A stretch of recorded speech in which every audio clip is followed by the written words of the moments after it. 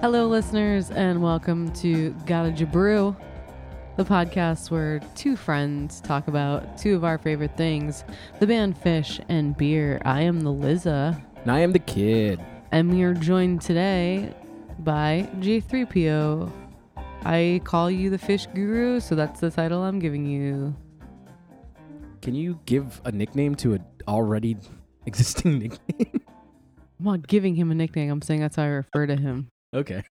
Hi. I'm introducing him. Like, if he was on the news, it would say his name, J3PO, and then like Fish the title underneath.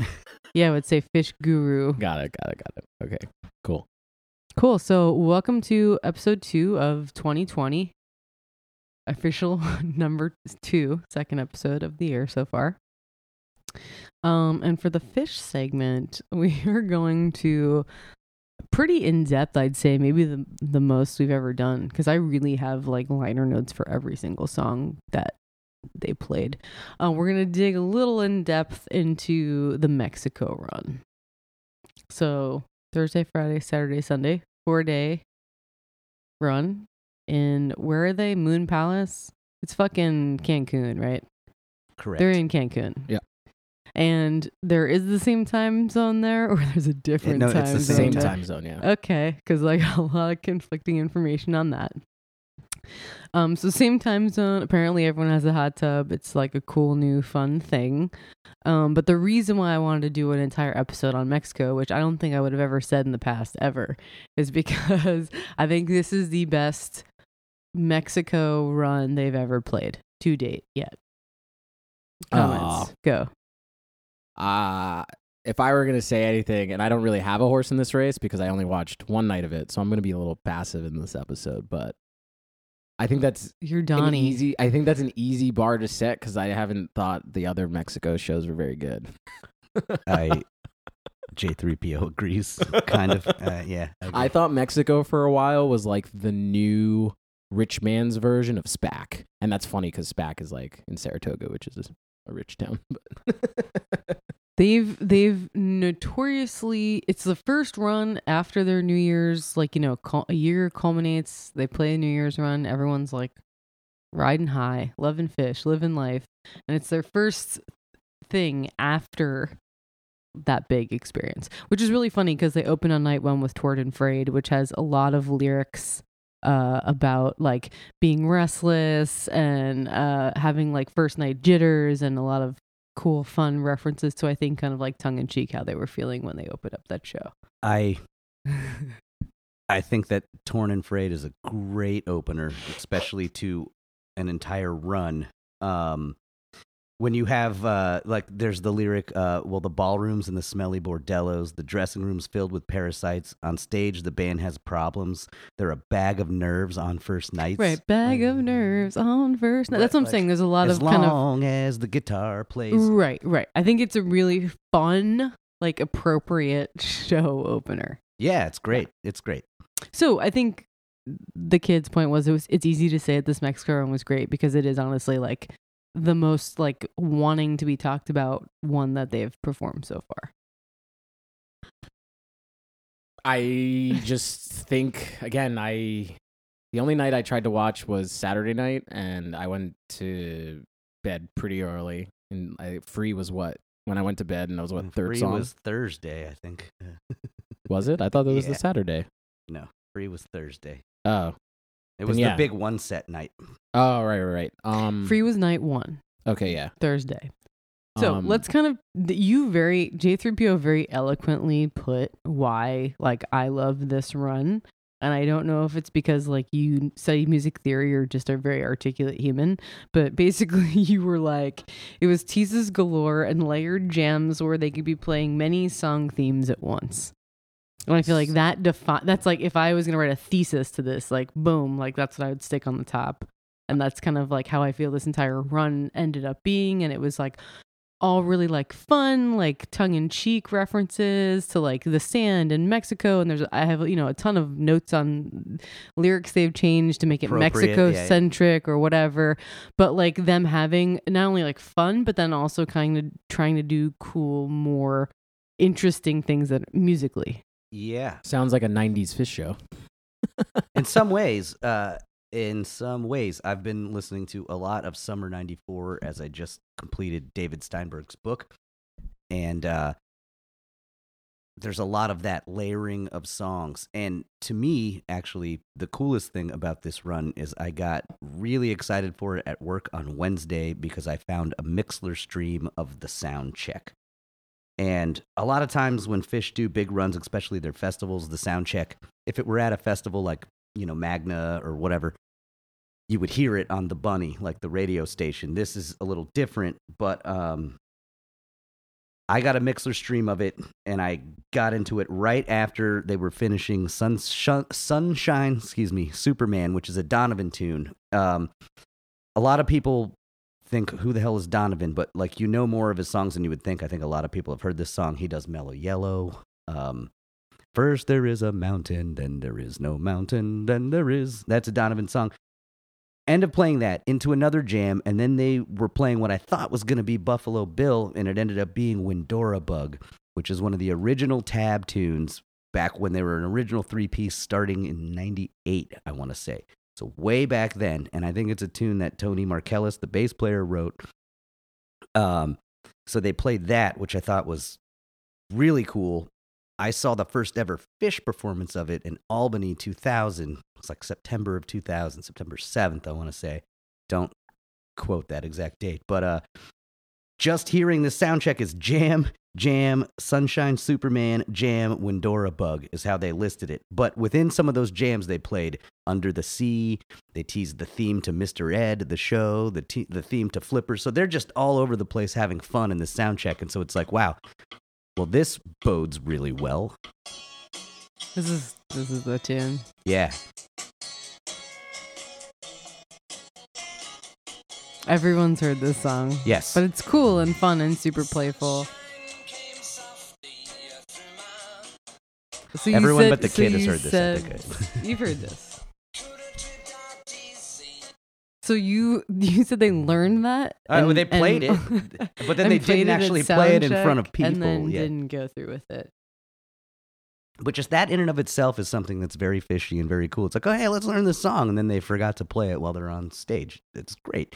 But the whole thing boded well. And then, I mean, going into that first set Thursday. It was your amuse-bouche. It gave you a little taste of what you thought that this was going to be. Really wet my whistle. Exactly. It gives you a little taste. So I was hyped for that, and so I made sure to order the Thursday night sound simulcast, and off we went. Great. I ordered the full package, and I didn't believe you when you kept saying it was going to be a one-set welcome thing. Right. So I was like, I don't believe him because I saw very early on you could buy Thursday as part of the package. And we're leading into kind of what we wanted to talk about with, night one. Yeah. Was them billing it as the welcome set. Oh, quote unquote welcome set, and it all being one thing versus just playing a standard set 1, break, set 2, encore. Yeah. And I actually went back and looked at the timings. That first show is actually longer than I think the second show.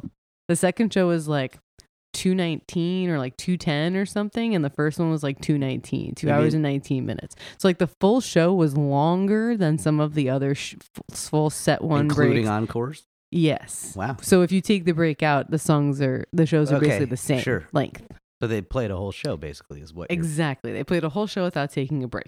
So pitfalls of a long one giant set rather than taking a break. This is something we wanted to touch on a little bit. Oh, for sure. So I call this night half of one. This was Thursday, 2/20. Are we talking about pitfalls that you both experienced having to watch it, or you're just saying like in general?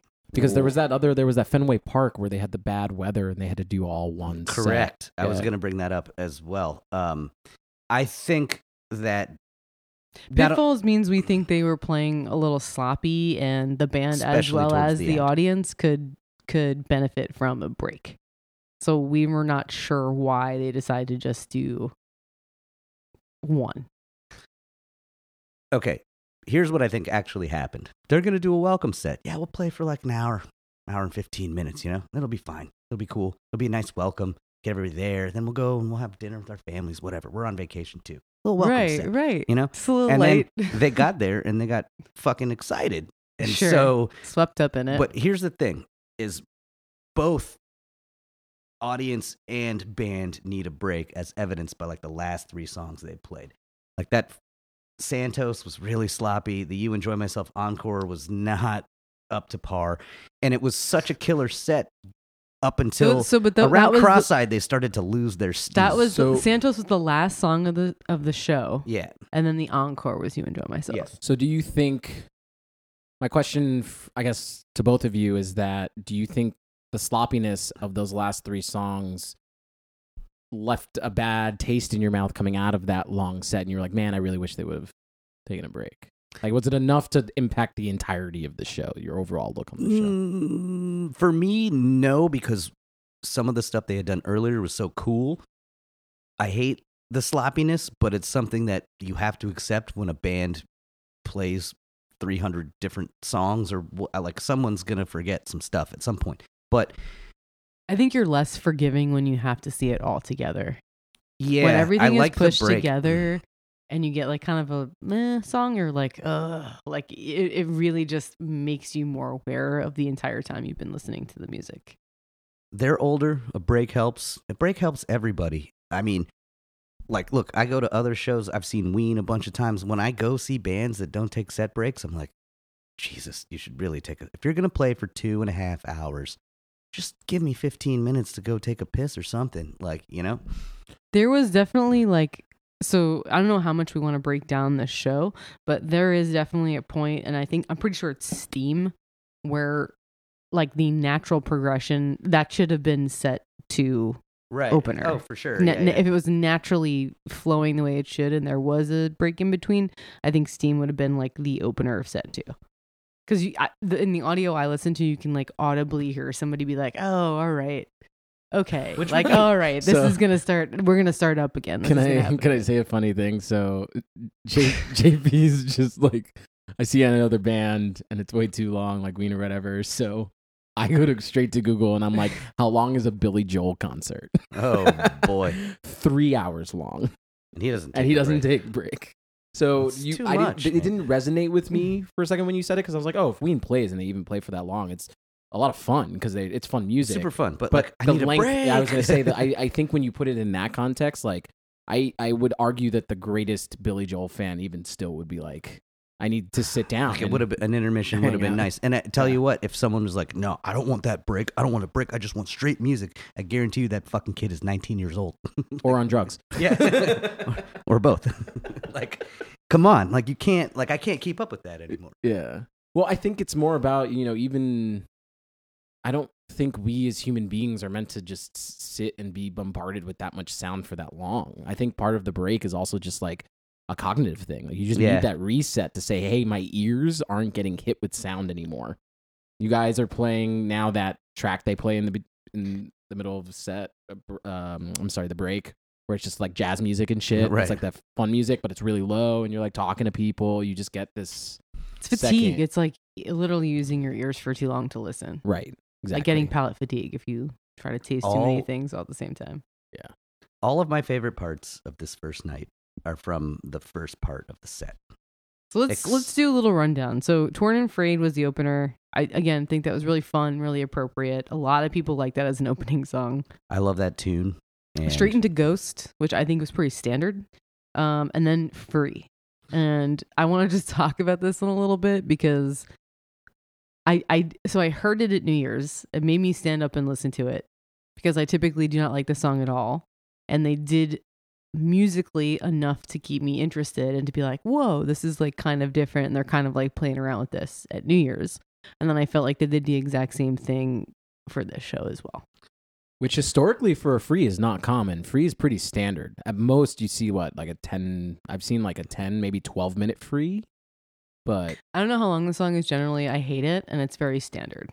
So, Yeah. but the New like I'm an saying the 8 New Year's and this version, they both did enough where I literally stopped and was like, oh shit, like they're doing something really fucking cool with this song it's a right now. 15-minute free. So, I think that the Liz is correct.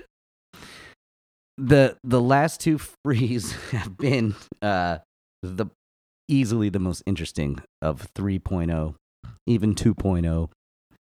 There are some really long frees. There's like a 20-minute free from the fall of 95, but it's before it even had the extra section, which is the boom, boom, boom, boom. Yeah, the funk So, part, yeah. so they just jammed on this ambient part of it, which it's cool where they go, but it's not a completed song until the album Billy Breathes comes out. No one heard those extra parts until that album. So can you talk a little bit about Shipwreck as well? Because I don't know what that is. So Shipwreck is And just the elongated sample. when they start playing, the sample about like being on a boat or whatever, and like from being the scared. It's from Thrillin' Chillin'. Okay. Sounds of Halloween. Okay. Is that cool, why I cool. got the alternate lyric tag Yes. and fish.in? Correct. Okay, Correct. Got it. Because so normally Paige plays a sample and he'll hit it and it'll be like, your You're about trip to is black off. short Yeah, or whatever. yeah. But like this one, he holds the key. So It's like you a giant You hear story. the full like 40-second sample, Right. which is different than normal. Right. We actually have this one queued up. What's so cool about this jam is they get into the funky part, right? And they get into the funky part, and it's usually just one chord, mic dominant, doing a lot of things. And then they start alternating between one chord and a half step up, and you'll hear that chord sequence change, and then they go back into the thing. At some point, they even call it a Ghosts of the Forest, and I mean the song Ghosts of the Forest tease. Trey plays that deep D minor chord that's like be-doo-doo-doo-doo. And then Yeah, he arpeggiates it. yeah. And then they go into this really long chordal jam that, to me, and we'll hear it here in a second, I can't tell if they're just really sharp with their ears or it's actually a progression they've been working on. Either way, it's fun and impressive, and I think it's just improv, and you can tell by their faces. At least I thought I could when I was watching it. Like, wow, we're really hearing each other well, and this is cool.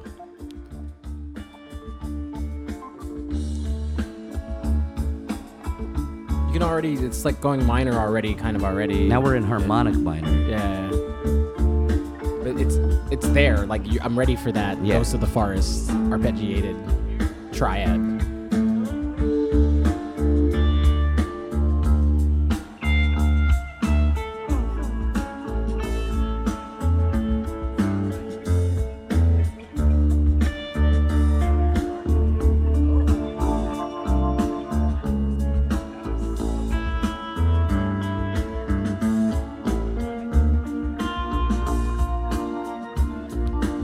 Yeah, this is like straight out of Ghost of the Forest. Except it's not really that. It's something of its own. Right. I mean, obviously, because of where it is. And Like, I'm pretty sure they're just making this up on the spot. It just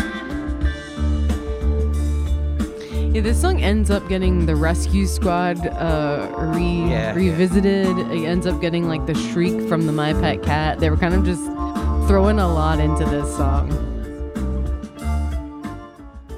I'll leave it here, but I'm going to turn it down a little bit. I don't like that people actually call Rescue Squad a song, because I don't think it They is. But it's reprised the funny. Rescue Squad. Yeah, That's a reprise. it is. But Rescue Squad isn't really a song. It's just him on a platform stranded going, Rescue Squad! Yeah, it's him making something. It's out less of a nothing. song than Guy Forget.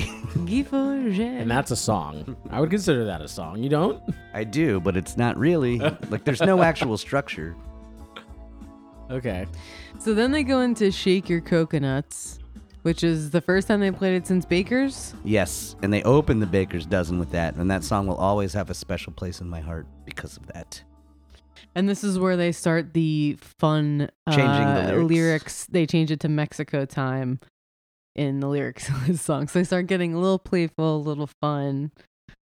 Victim is a Gordo song, Yeah. which Yeah, I don't know what that is. I roll, don't care, could move on. But it's Does he important. sing? It's important for talking about the later themes about their individual project influences. Wait, I think. J3PO, you have seen Gordo's band. He sings like predominantly everything, right? Does anybody else sing in Scott that band? Morawski sings lead on several songs, but mostly the originals. It's definitely Gordo, but there are vocal harmonies. The song is what you can expect. Mike Gordon be like, God. like that's pretty much I how the think you song can is. I got spare that. our listeners. Got that. It's a cool groove though. Okay, There's some reggae so stuff. Momo Dance, Gotta Brew, two classic, awesome heavy hitters. Gotta Jaboo, I believe it's called. Gotta yeah, Jabrew. Gotta Brew. Oh, I wrote Gotta Brew. Sorry. Oops, that's bad. Gotta Brew. Thank you. Shade, which is like my all-time favorite slow song if you're gonna play a slow song. And it has the south of the border lyric, so I think again a little that's more why they chose. playful. Now, getting into the landlady, can I ask you a question about this? Yeah. I thought this song was an independent song. It is not. It is part of Punch You in the Eye. Correct. So, but they played it here Yes. on its own. But you still said when we were watching the show that takes Punch off the table. Yeah, because they're not going to play Punch You in the Eye with that mixed in it when they already played that. Well, Okay, they play I didn't it know in any the of that. course of a run, though. If I play the landlady on one night, and it's No. like a, yeah, okay. It's never happened. I'd be shocked. They don't play the landlady. So, Punch You in the Eye was the original tune. Correct. The landlady part of it. They took that landlady part of it out and made it its own thing because it's like, oh, we can just do a cool instrumental. With a little like salsa fun, yeah, dancey. exactly. So we can make that a bigger song. They slow it down a little bit, so it's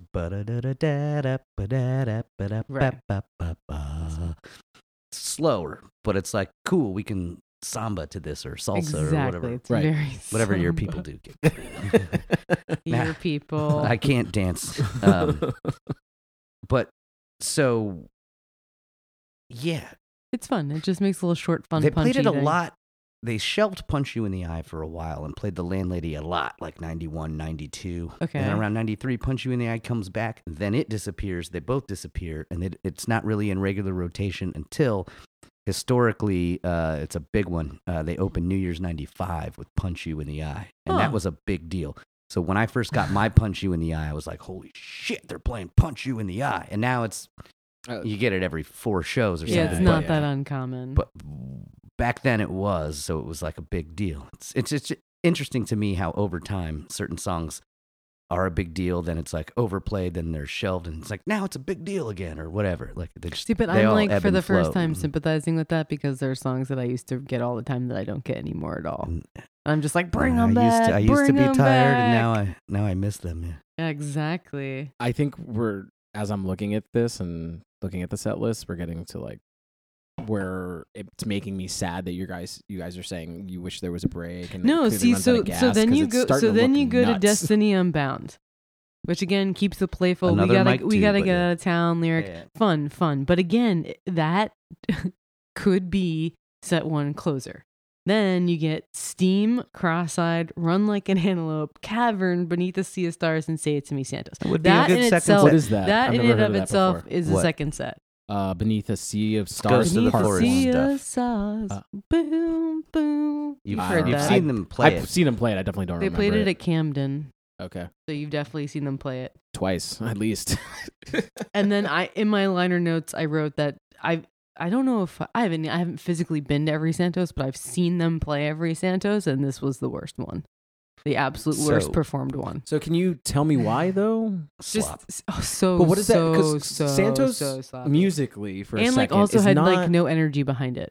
but it's not a difficult song by any means. So when you say sloppy, what do you mean? They're off. Dead They're legs, all just like dead arms, Yeah. dead hands. They were tired at that point. I was so surprised they encored with "You Enjoy Myself" because it seemed like they're like we're out of steam. Well, your fingers start Yeah, cramping. yeah, like yeah, you all enjoy that myself after. That's a tough tune. Yeah.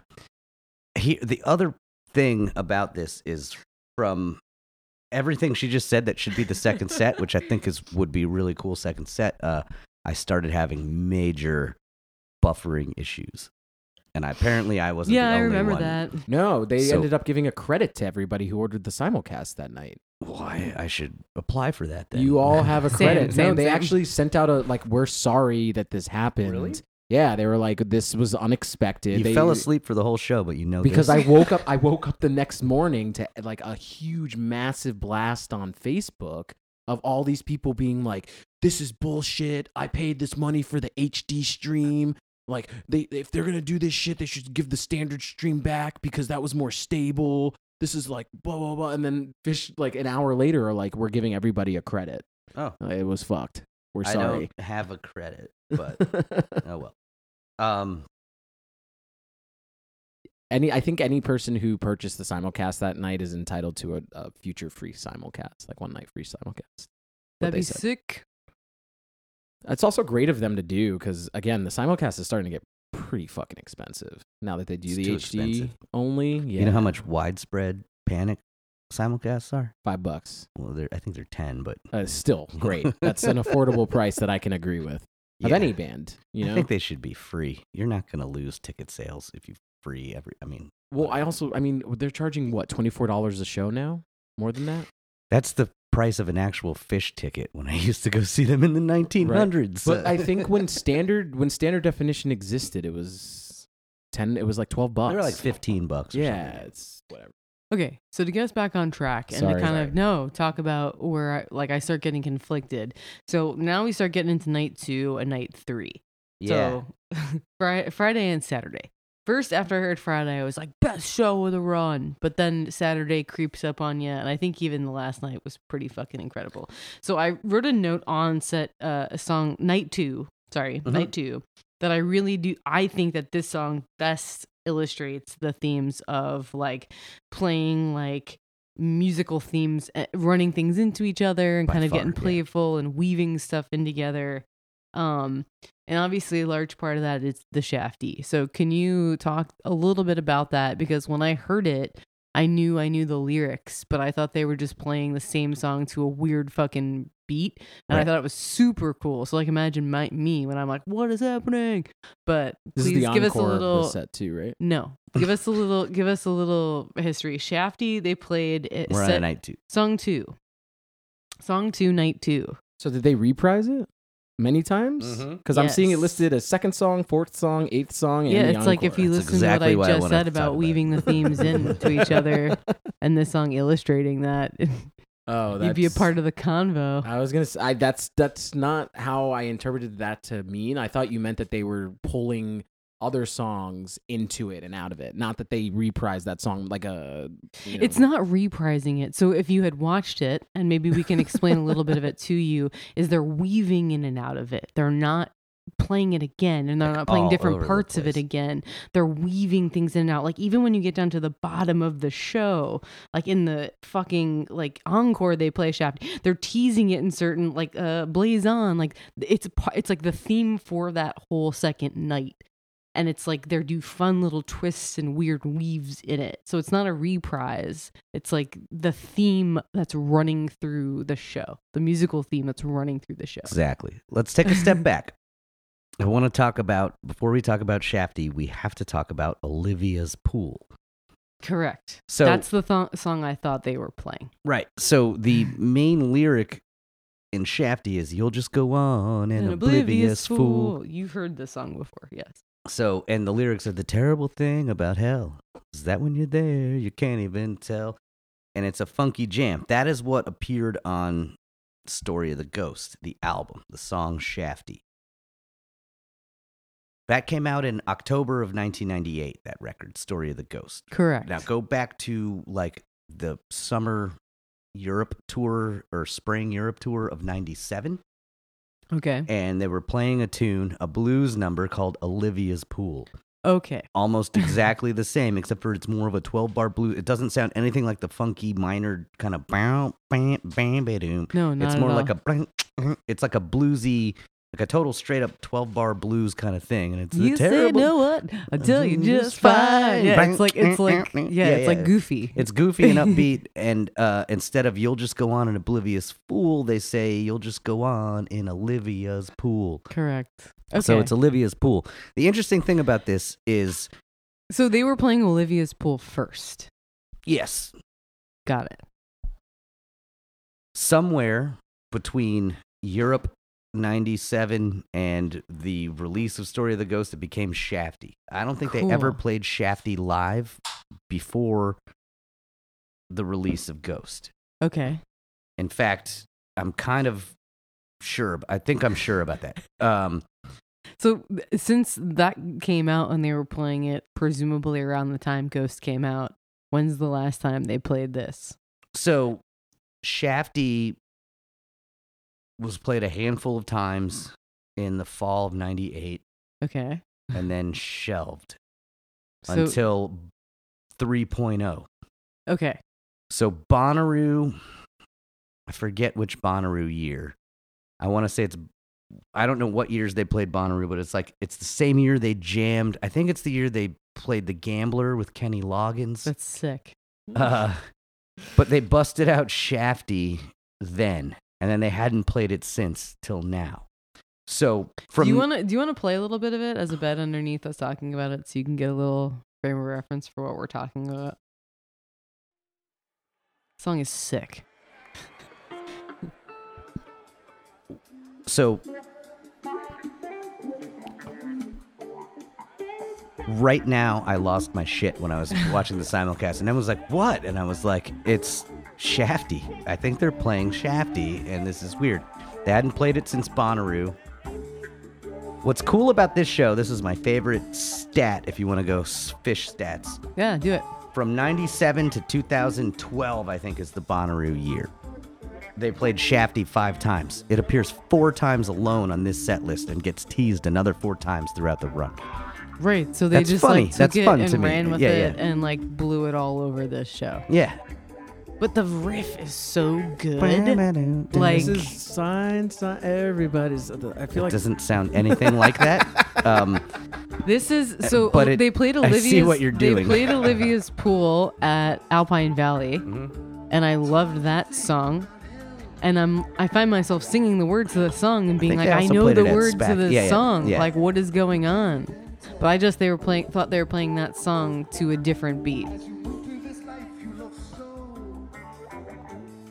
so. So then it's this plasma, back to this plasma, like it's So- just so funky and But this heavy has- and cool and This has a very rockin'. likable hook. So is the hook the thing Exactly, that keeps the coming hook. back? Yeah. Yeah, oh yeah, of course. And so when look at the insane. rest of the set. They go into this like so many times. It's over bathtub gin. I mean, It also says bathtub gin and It's the te- lizards have it's banter. teased at the end of Possum. it is. It's everywhere. It's in Blazon. It's literally like in the rest of this show. So when this was happening, I was texting Liza as it was happening. I was like, Shafty! Exclamation points. And she's like, what's that? And it was like Olivia's Pool, but like the actual album. And she's like, oh shit. And then they start playing Plasma, and I'm like, Plasty. And she's like, that's funny. And then they get to Bathtub Gin, and I'm like, Bath Tea. And like we're just laughing. It's like I was literally like pulling my hair out. Like this might be my favorite set of the entire run because of all of the, I don't even know what you call that. Just the interplay with the Shafty, the Plasma, on. And it sets up a theme for the run. And I love when Fish do that, where a run seems thematic. So like every night you're brought back to a different night, and it all kind of blends together like it's one big curated show. Yes. Yeah, I think it took me like 4 years of watching Fish to get that, because 2010 is when I They started. also weren't really doing it as much I was gonna back say, then. Bader Like, Field is, I feel like, the show where I kind of started understanding what that was, where there was like a lot of interplay and like. you so were like, oh, shit. 2012, right? Yeah, That's yeah. about the time where they really started to. I think with the start of 3.0, they had to reinvent themselves or rework themselves back into what they were at the end of the 90s. And now here we are, and in some ways it's even better. It lacks in energy sometimes, and there's a little bit of sloppiness because there's more songs and a lot of material, but wow, when they're like, On it's fucking it's so incredible. fucking good. I think it's easy to say that when they themselves are having fun and being playful, like we lose our shit. yeah. Like again, the best shows that I'll ever mentioned in my career shows that mimic this. So Did if you I just was call it a career? my fish career, hell yeah, it's a fucking career. At the amount of time and money I've invested in this band, Usually it's for you sure make it's the- money. Let's turn the of a bed down a career. little bit because we're shouting. Thanks. Okay. Thanks, Mom. You're welcome. Keep the volume low. Okay, so can we talk? Set 2 opener was Sigma Oasis. I didn't know that. And can we give a little insight onto it's that? Sigma Oasis. Yeah, it's a newer tune. I think Okay. that it's a Trey and Tom tune. Okay. I only know it. He debuted it on his acoustic tour from like a year ago. You know, he does those solo acoustic Sure, runs. Yep, yep. I think he uses those to get ideas to remember like older tunes. It's like, oh, I haven't played this in a while, and like people Yeah. like remind him of things, and so that creeps into Fish. And so I think this is a case of that. So I just tried to look it up on fish.net, and it can only say that we don't have any information on it. Yeah, Right, yeah, right. It's, Okay, so it's just- new, It's a it's new, newer it's Trey new. and Tom tune. Okay, interesting. Very cool. Okay, so then that goes into 2001. And we wanted to talk briefly about 2001. Also, I'll let Sparks you- Zathura. I'll let you take it away and why we wanted to talk about this. a Much little bit. like Free, the last 2 versions of 2001, this one from Mexico and the New Year's run have been the most interesting, in my opinion, of 3.0 in a lot of ways. But then so you're that guy that's like, oh, I miss the days when Yeah, 2001 used to be like a fat gem in the It would be second set. Can centerpiece. you Second set centerpiece. like off? Thank you. Yeah. So It went from it's something you've been talking about for some time. yeah. Usually it's very, very standard, straight up 1, 2, 3, and that's the only way I've really ever seen it. To be quite frank. Right. So there are 2 quote unquote verses, and then like the choruses. So like the verses are just like the vamp, and then the choruses are the bam, bam, bam. Correct. You know, and so they Correct. go through that twice basically. And Correct. in 3.0, it's always, The with the same. exception of a few, it's always like the 8 minutes. And then they end it. Right. But this is such a hilarious like jam vehicle to me because like you never know when they're gonna take it out for a walk and you never know when they're not going to. Well- Because it's a build up and then they could start sprinting into something cool or they could just wrap it up and be done with it. But very much like Free, you know, when it gets to the bound out, you're like, oh, it's just going to do the same thing. There's that assumption. So this version was over 12 minutes, Yeah. which is already crazy long because I think a normal standard is like 6-7 minutes. Yeah. And they definitely took this out for a walk. It had some, I believe, Miracles teases in it. It was like really fun, really cool, really playful. Was it enough of a notable 2001 for you? It was. I thought it was the most fun one. So can I do a bit of song history here? They started covering the song in 93. Yeah, I did. And it was like a 4-minute endeavor at that point. Literally like vamp some chords, then get to that hook, you know, the The hook. It's the you know? hook. Yeah. And it was really like a fun thing to get everybody in the mood. And it was like, oh, dude, they're playing 2001. What do you think they're going to go into after this? Is it going to be Maze or David Bowie? And those were like big, like key. It's like 2001 into David Bowie in like 93. That sounds great. Yeah, it's a cool thing. Like you would have loved 93. It's all Adderall all the time. It's just hot fucking energy, you know? Right.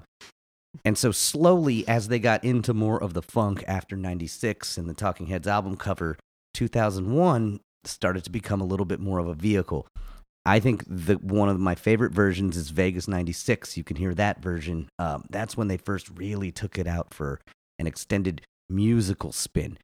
What I mean by that is there was a lot of times they would make a lot of noise, just ambient, like making weird noise, and then Fishman would come in with the beat, and it would be noise over the beat with Gordo just thumping the bass line. Eventually, Page would start doing the Fender Rhodes thing, and then you're like, okay, now we're in the song. Boom, that's it. This time in Vegas 96, they make it very musical, and that's what springboarded, I think. The 2001s of 97 through 99 are amazing. They swell to like 20-plus minutes. They vamp, they groove. It's like a disco party. The light show to that tune was always awesome. So everyone was happy to get it. Yeah. 3.0, even in 2.0, I don't really remember them playing that much, but it was more standard. And in 3.0, it's always been the standard thing until the last 2. So this version has like Another One Bites the Dust teases. Like it's cool. Like it's fun. It's whimsical, and it's hard to like. Even if they're sloppy on that song, there's not a lot of technical parts, so they can be sloppy and it still sounds tight. Whereas like if you're Right. sloppy on You Enjoy Right. Myself or Stash or something, it's like you're just missing these important like, Right. orchestrated parts. This is groove oriented tune. Overcomposed, according to Trey. Right. That was one of my favorite parts about Between Me and My Mind. He openly admits that Yem and those types of songs were overcomposed. Except I don't think they are. It's like I disagree. I he respectfully disagree. I think he thinks that now because he has to play them. Like, I think he thinks Night that after now night. because Cosbot Vox is simple rock. well, exactly. He even said in an interview, he was like, "Man, the Rolling Stones, they got it easy. Yeah, they got to learn 80 songs, but like, there's 5 chords in each of those songs or whatever. Like, I have to remember like 300 of these opuses that I wrote when I was, 20 years old or whatever." Yeah, dug himself in a hole.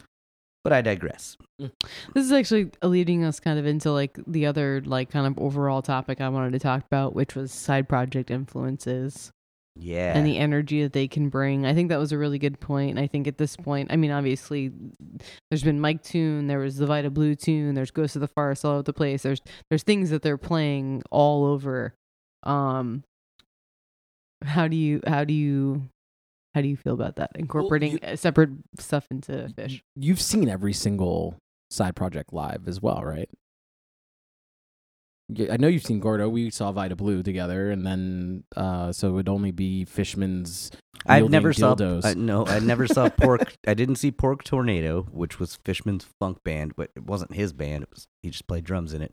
Did not see Pork Tornado. That was a late '90s thing. I wish they would get back together. I'd like to see it. But yeah, pretty much everything else. I even worked an Oysterhead show once. That's cool. But also, speaking of Oysterhead, Yeah, the weekend let's before dig this a little Mexico into this. run, Yeah, let's dig a little into this. Oysterhead, for those of you that don't know, is Trey Anastasio, Mr. Les Claypool, bassist extraordinaire from Primus, most notably, and Stuart Wrote the Copeland. South Park theme. Sorry, go on. Stuart Copeland from The Police plays the drums. Has this cool, powerful finesse to him. It's a power trio. I think they do really cool stuff. So they played a couple shows in Broomfield, Colorado, outside of Denver at this little arena, which I don't know what they do there. Minor league hockey or something. Like, I have no idea. It's a tiny little arena. I've driven by it before. But it's when Ween played their first shows back together. It was at that venue. Anyways, if you, like, I listened to as much of the shows as I could. It was all audience recordings and audience, tapes or whatever. Back in the day, like 97, they would call it Machine Gun Trey when he was just really firing on all cylinders and, guitar pyrotechnics, so to speak. Yeah, shredding. Dude, Trey shredded the shit out of Oysterhead that weekend. It was fucking incredible. That band playing 46 Days and him fucking just shredding a solo over it. Like, I think he was in full, like, inspired peak going into out of New Year's into Oysterhead, going over to Mexico. It's like last weekend I was playing with Les Claypool and Stuart Copeland and we rocked an arena and I fucking shredded. And now I'm playing with my favorite friends ever and I'm inspired and like this is going to carry over. Like it's an amazing time even though they're older. Well, I ask you a question also as a once touring musician. I feel like when you're playing music all the time, just like you go to your job every day, there's got to be like built-in highs and lows. No matter how good you're feeling, you're still going to have that off day where you don't play as well as you would like to or whatever. Like you're saying, if I'm hearing you correctly, is that like he ramped all the way up going into Mexico. Oh, and yeah, he just I think so. rode that fucking wave. Just I think he's having a lot of good days. Yeah. Yeah. That's sick. Yeah. It also gives you like the courage and the like ability to like be more experimental or like do something you wouldn't normally just do, like sitting and doing the comfortable thing, doing something a little weirder. I think it's really hard as a Fish fan to remind yourself like these dudes set the bar so flipping high that our expectations end up being so grandiose that we go, they're still people. There's no way that they can deliver me that perfect show that I'm wishing I get every time I go see them. So when you get these playful moments that J3PO is talking about, your only reaction to it is, yeah, and your face starts melting, and you're jumping in your living room going crazy to a freaking live broadcasts on the internet. Like to me, it's just when you bring that ferocity to it, it just makes everything so flipping good. I would argue that like seeing a great show like that is what surfers talk about when they catch their first wave. It's so all-encompassing and so great, and it makes you feel so euphoric and good. There's no amount of Molly, there's no amount of like any drug that's going to ever let you hit that natural peak that you hit, and you're like, I want to do it again. I need to do that again. But let's go do that again. So then, though, when you catch like your 5,000th wave, you're like, okay, it's another wave, but today I'm kind of in a bad mood. This amazing experience can be watered down, so to speak, because not everything is like a 6-foot perfect tube or whatever your analogy is. Right. And they do create such a high expectation. But I also find, like we were talking, Liza and I were talking about this after the 30th, the New Year's run. She was like, yeah, I wasn't really feeling that. And I was like, I think that's one of the best shows of all time they ever played. And it's weird how two people can see the same thing and have a completely different thing. And it's based on what do you want out of a Phish show? Who is around you at a Phish show? Like, how's the vibe? Like, is some guy from security being annoying? Yeah. I think there are certain moments that we can all unequivocally agree are some of the best. But even then, there's still fodder for discussion based on your surroundings and your environment. And like, catching a wave, like watching a simulcast is like catching a wave in like one of those machine-made waves, the pole waves. Yeah, something like. You're like, well, it's cool, and I live in Texas, so it's great, but real thing is better. I mean, it's all about mood. And I mean, we could talk about the sloppiness of this Mexico run because there was certainly plenty of that, but the highs the good delivered stuff made up for it. Yeah, and I think sure, I will always take a little of that sloppy bullshit and mistakes for them being Stumbling. whimsical and trying new they gotta shit. stumble to get to the really awesome, locked in, super crazy, amazing shit that they end up figuring out at some point. Well, again, that's why I'm really happy. I think, if anything, that blackout for me gave me the breath to stop being like, every show has to be perfect. Every show has to be like, I should feel like I walked away with my money's worth. Like, you start getting like bitter and weird about it, where you're just like, oh, he did miss 3 notes and you enjoy myself, so the whole song sucked. It sucked for me. Who said that? Brad? Brad. Anyways, yeah. It's hard. Let's talk a little bit about night 3. Yes. Willin, can you see? So you said something to me today that made me understand the kind of the theatrics of it a little bit more. When he got undressed on stage and put his muumuu on stage, he had done this before for 2010 Halloween. Well, no, they didn't do that at 2010 Halloween. That's the only other time they played Willin. Got they it. were covering "Waiting for Columbus" by Little Feat, which is a live record, which I thought was interesting. It's like, you guys are going to do a band's live record for Halloween as your musical costume. Whatever. It's cool. It fits. Little Feat is a cool band that Phish should cover. Totally. They do them really well. It's like the Stones. It's one of their best go-to cover bands. Sure. In the original performance of Willin, Fishman comes out to sing. Trey goes on to the drums. Okay. Page goes to the bass, and Mike plays piano. Huh. So that's why if you can hear it on the recording, when the piano solo happens, it sounds good enough. And you're like, oh, Page is just being slow. It's like, no, that's fucking Mike. Nice. And so that gets a big cool. audience reaction. So when they played it here this time, the thing that I thought was funny is he's in that suit, that beachy suit. His I don't Mexico know where suit. I don't know where that came from, but Yeah. then the way he goes about taking it off and pulling it off and putting his dress on in front of everybody on the stage reminded me of the scene in Bittersweet Motel where they're showing doing that right after Brad comes in and says 5 minutes, guys, and Trey throws the can at him and says, "Kiss my ass, you fucking tool." He just found out Brad was the one that said he missed all all the changes. Yeah. So it was a great little correlation there, but yeah. Nice. Willin's a fun song, and it has those lyrics about picking up smokes and folks from Mexico. Correct. They're continuing the Mexico theme, staying super playful. Is there anything we want to pick out of this night? I thought the tweezer manteca makasupa was pretty cool. That whole little weird block in the middle. Mm-hmm. I genuinely like that. They played the makasupa for 1 minute and 44 seconds before going into twist, and they basically played it like to You Sexy Thing. Yes. Which was really cool. And we had been talking about this earlier about like that's the coolest thing about Fish is why you get so excited about things like that, because they're literally like manipulating like the way your brain is like processing information. So they're playing two things at the same time, and your brain's just like, what? Like when you're in a like, you know. This is really and funny Rick and Morty, when you're in a this. simulation, it's inside a simulation. You're like you're short circuiting. You're just like, what the fuck is happening? Well, it's incredibly trippy, first of all. Yeah. Well, so it's funny that the Liz is bringing this up because there's a show that I remember vividly where Trey starts teasing Maria from West Side Story, and my face is melting, and she's like, I fucking hate West Side Story. That fucking thing sucks. And I'm sitting there going, yeah, Maria. You bring, different things to the table. I don't know. I just think it's funny the things that you pick up on and the things that resonate with you. It reminds me also of another show I think that J3PO and I went to where we're taking the escalator down, and very much like most often our conversations start with random people, is that the two dudes behind us are saying like that show just sucked and it was terrible, and you and I turn around and go, what the fuck are you talking about? That was like the best show ever.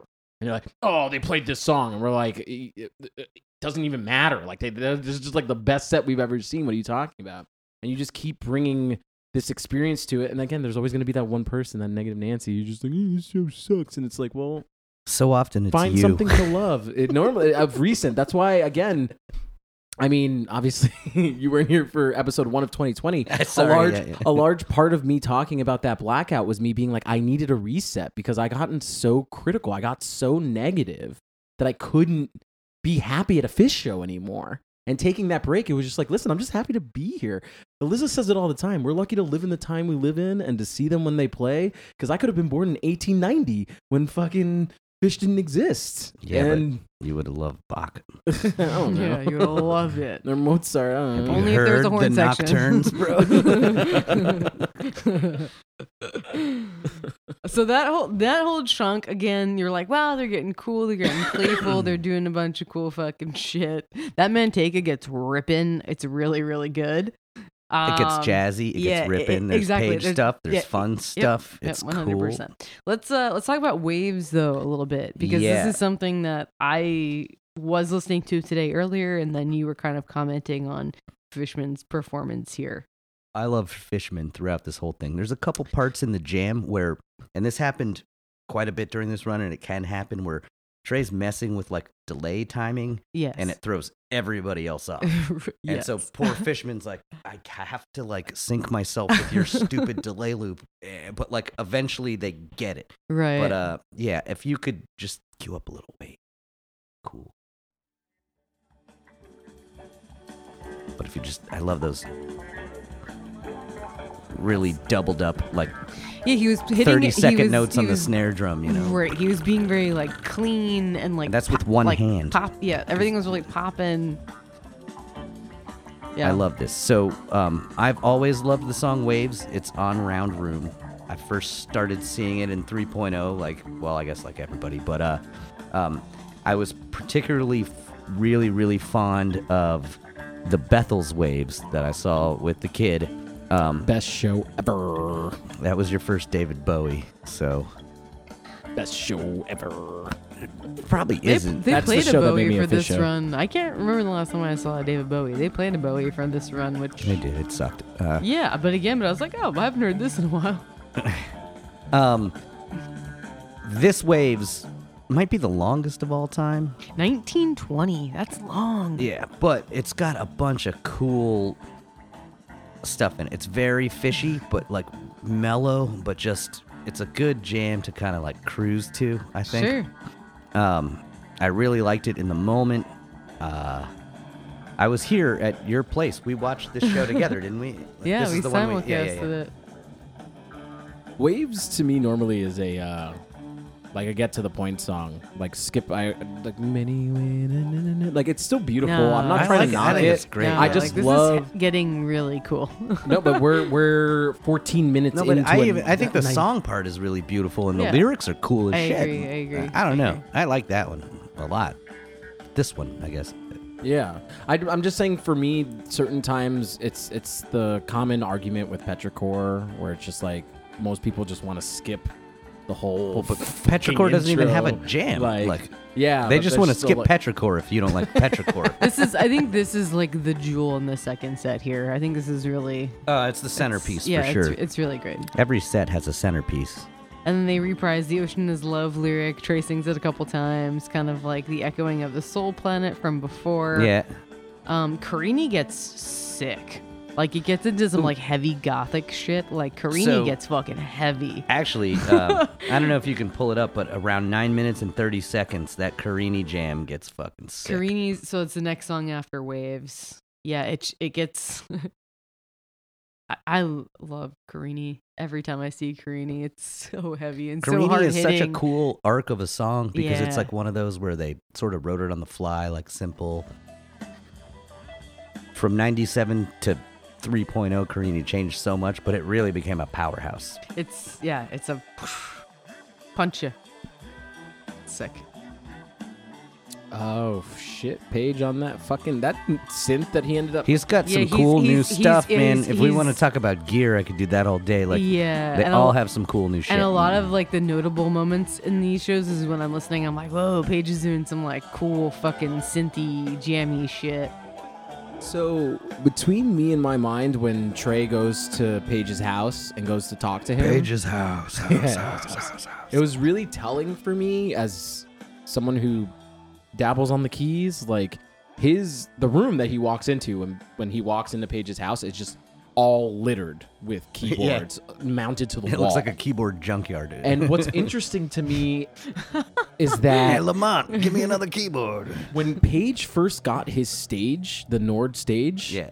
I was like, holy shit, this dude finally realized that he could put all those keyboards on the wall into one thing. He doesn't want to do that. And he doesn't want to do that. He never wants He's to a do that. purist. He's totally the most insane purist where he's like, I have that Moog keytar.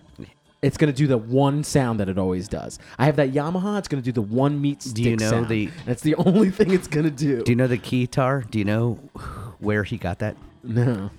Rick James estate sale. That's fucking funny. Liquidated estate sale? I think That's so. fucking funny. Like, maybe not, but apparently Rick James owned that keytar. That's fucking funny. But you know what? Like, to me, there's this. I mean, these guys are what? In their 50s? He is. Mid 50s. He's in that era of like, if you want that proper sound, you get the right thing. And we're now starting to hit this moment in time where it's like, well, you can actually squeeze a bunch of those things down into one other thing. Like, even if it is the Yamaha for the meat stick sound, there is now a synth that is top of the line that you can get right now that has that same exact like presets from that specific keyboard embedded in it. And I want him to finally realize, like, hey, he only has so much real estate space. He's got basically 2 keyboards on 2 sides of the 4 sides that he has access to. And then the other one side has 3 keyboards on it, and the All other right. one has 2. Well, just get. Get to the point. Yeah. Skip to the end. Learn how to use the technology in a way that it's actually to your benefit. I think Paige could become You've a said way this more before. playful person if he fucking rocks out on technology. Stop screaming into the microphone. Thank First you. of all, I don't really necessarily tend to agree with you here at all. But, like, Can we it's just fine. like Carini's just like weird chuggy, Is that Gordo doing the fuzz on the bottom? queer, like yeah, crazy shit. Sorry, continue. I mean, I made my point. Okay, so you're onto the rigs thing. Should we talk about what J3PO or you were talking to me about briefly? I think Yeah, we're gonna have to extend this earlier. into a second part because this segment's already been going for a hot hour. It's fine. We only have one more show to talk about. So just talk a little bit about the Trey's rig and what you were telling me earlier. Yeah, the newer Trey rigs are insane. It's an ever-changing thing, and it has been all of 3.0. So one of the things I was telling Liz about is Trey is obsessed with Derek Trucks. It's one of his favorite guitar players. They could be no different. I mean, Jesus Christ, it's like night and day, these two people. But so when you go see like Tedeschi and Trucks or like Derek Trucks with the Allman Brothers, this guitar plugged into an amp. It's a Gibson SG plugged into his fucking amp. When he wants gain, he turns his volume up. All those other sounds he makes with his fucking hands. He finger picks, he uses slide, he uses fucking fingers, he can bend, he's got the greatest vibrato. He's one of the greatest guitar players of all fucking time. Absolutely. If you like the I've Southern seen him rock. live, he's so fucking good. I When mean, he puts the he's- slide down and fucking shreds, he's one of the greatest shredders I've ever seen. And he's using his fingers like he plucks, like he uses all 4 or at least 3 of his actual, like he doesn't use a pick. He's an amazing guitar player. It's a very pure tone. It's a Gibson SG plugged into whatever fucking amp he uses. Right. That's the purest thing you can get. Trey was like, I was obsessed with that. I need that. But I also have to have all my toys because Fish is about being like, wah, wah, wah, wah, wah, you know? Right. And so he's got these new amps that he's using. And I mean, if you go to treysguitarrig.com, Those new amps are insane. they are insane. He ditched the Languedocs.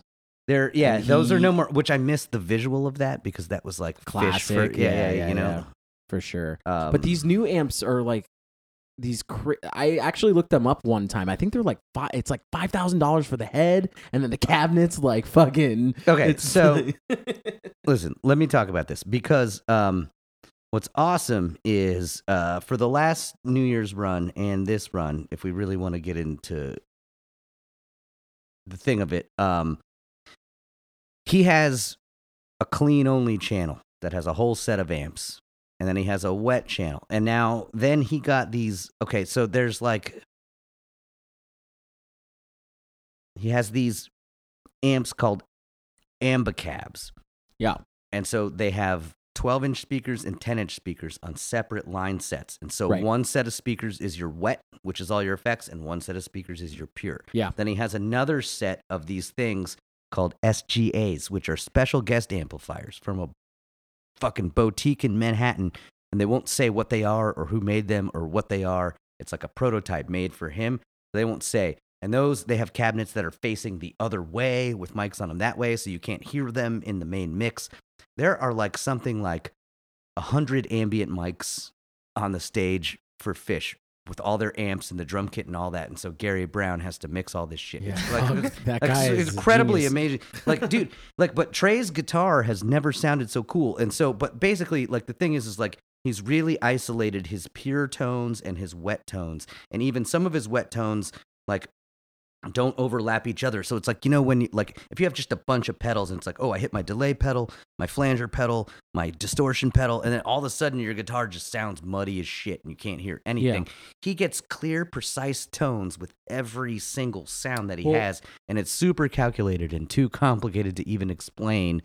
Like, I looked at the signal flow chart, and even I was like, I've been playing guitars in 7th grade. I'm an AV guy. Like, I was like, this is a hard flowchart. Well, I was going like, to say follow. there's a stage of playing guitar that you hit where you start realizing there's the channel flow of like my guitar plugged into the amp, and I have effects plugged into that chain in between it. But then there's the send of the amp, like the pass that like then goes to another set of effects that then goes back to the amp. And like I feel like once you hit that level, you've hit like a different understanding of what you're trying to do with your sound. And you're saying you just did that like 4 times over. Yeah, it's like It's what like- he's doing is nuts. And not only does he have the greatest guitars ever fucking made for him, Right. like, I mean, it's just it's incredible. Everybody's tone is incredible. Like, it's amazing. They're at a fucking amazing point in that regard. The Yeah. only thing that to me Fish is lacking in this day and age is just like they're just older, and so you're never gonna get that '94 Possum anymore, Right. or those Run Like an Antelopes from But really, if I'm Summer of understanding you 95 or correctly, whatever. even from this one episode, is that that just boils down to a very specific type of energy that you're going to see. Like, again, you're not going to see They're still energetic. Trey like shred like he's jerking off, no tomorrow type shit.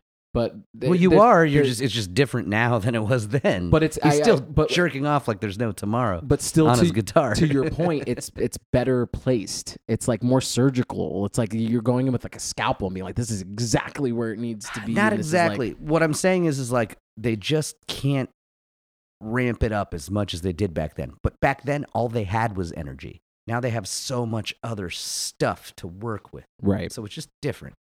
Yeah. And it's great. Yeah, it's great. I still, I'm into it. I'm into it. You into it? I'm into it. All right. Do you have to? That song just so nothing really much to finish talking about with that show. I love the tune "Have Mercy," the Righteous Gemstones cover. I think it's really fucking great. It's super reggae.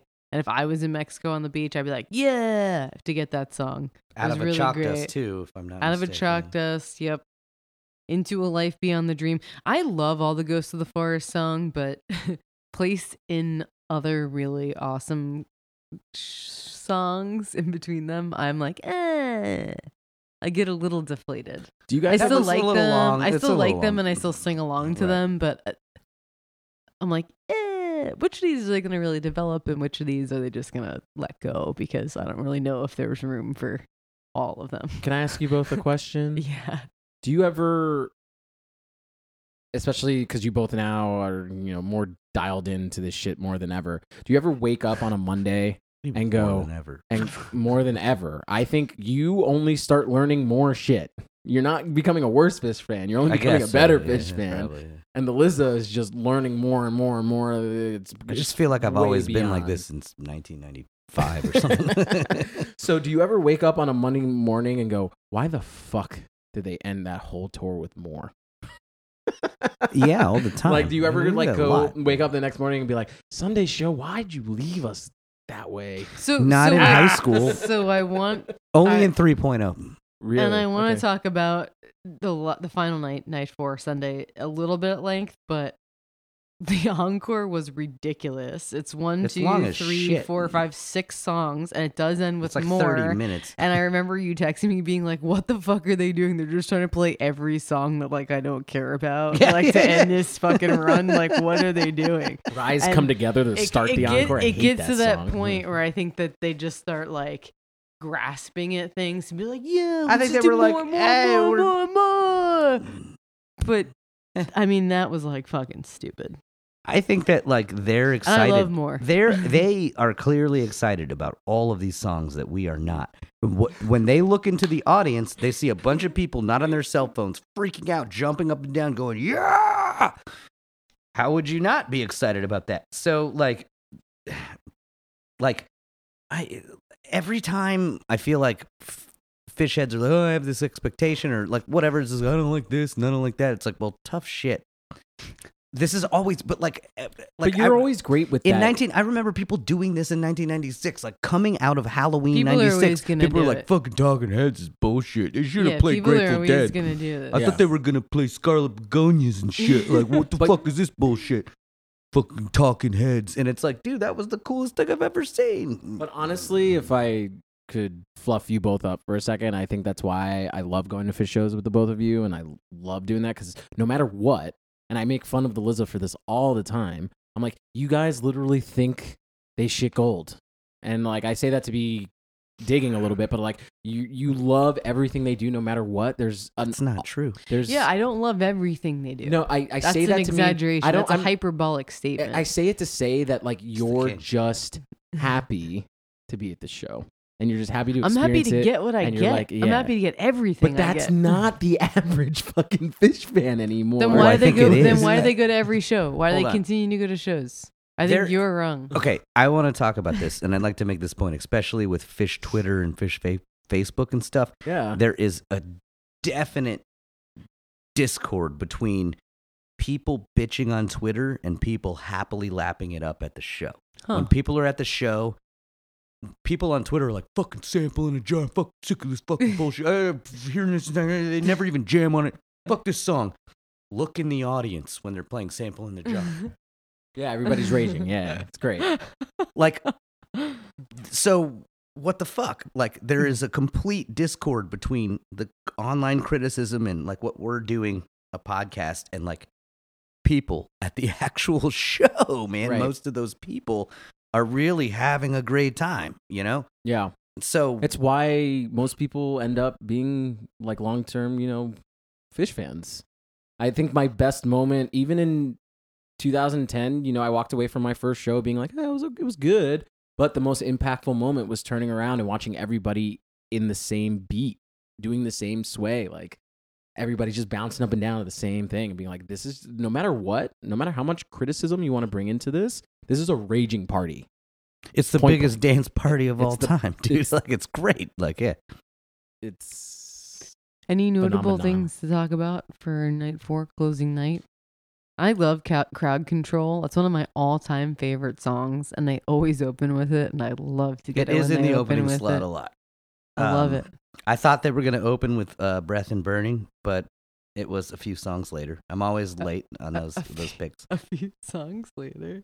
This was an interesting show to talk about too because it was an early show during the daytime, and a lot of the banter, like you're just reading, but that we were listening to, was about how they can actually see the people they were playing the music to for the first time. Oh, I saw that thing with weekend. Trey. Yeah. telling them, All you guys weekend. look like normal people. And everybody's like, oh, Trey's being... He said ugly. He Yeah, actually yeah, said yeah. everybody's ugly. He So- said mediocre. Right. But the funny thing about that is the Twitter backlash is like, Trey should be more sensitive. People have like self-esteem issues. And it's like, the point he later tried to make was like, what if the lights turned on and you all look like a bunch of social media supermodels. influencers, Yeah, like yeah, yeah. influencers like Firefest or whatever. That he, wouldn't he do was it. Yeah. he was in a way backhandedly complimenting them because he was saying they were all ordinary and they were all look ordinary. It was So all it- misunderstood. It comforted him to see that everybody else was just ordinary. At certain points, I Right. wish they But would he said not it. talk. He did say it in a fucked up way, and then that's why it goes down into banter later because then Yeah. Fishman's like, Fishman brings "Oh, it back up. is This guy, classic he's going to you." apologize. Yeah, it. classic you, because you always say the most rotten things, and then you have to like come back and Apologize, yeah. say like, I didn't mean to say it that way. It's Like, weird. It reminds me of me. it's funny to see the interaction between the band members, and I do like that, and I think it is really cool and fun. You get a little peek. That into was a kind of how they little too interact. much banter for me. It is a lot. It was a lot. Yeah, of but you're banter. like classic, don't talk at all, just play through the whole song and I'll read it in post. Like, I don't have to hear you say anything. It's always your...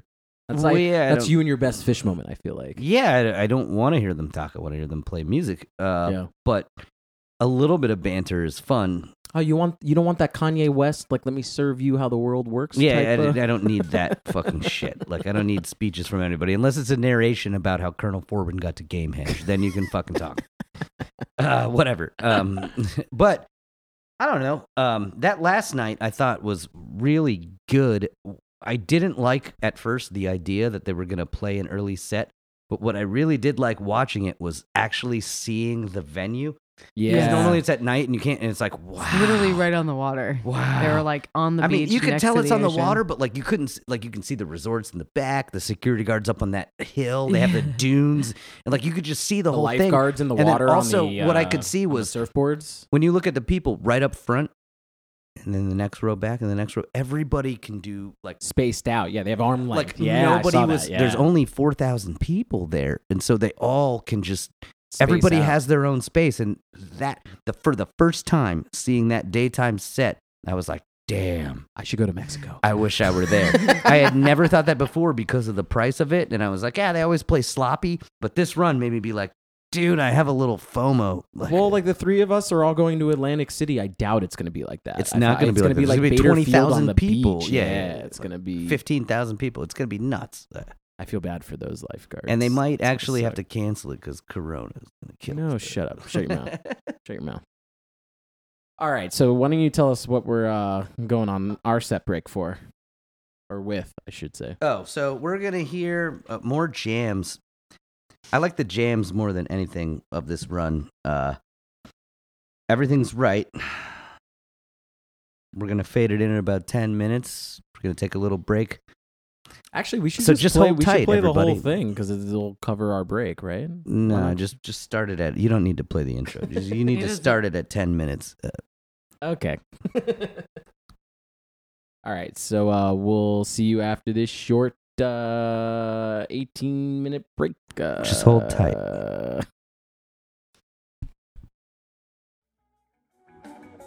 Due to the fish segment this episode taking up pretty much the whole episode, there will be sadly no beer segment on this episode this week.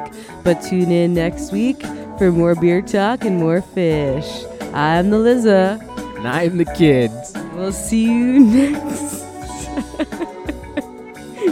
Bye.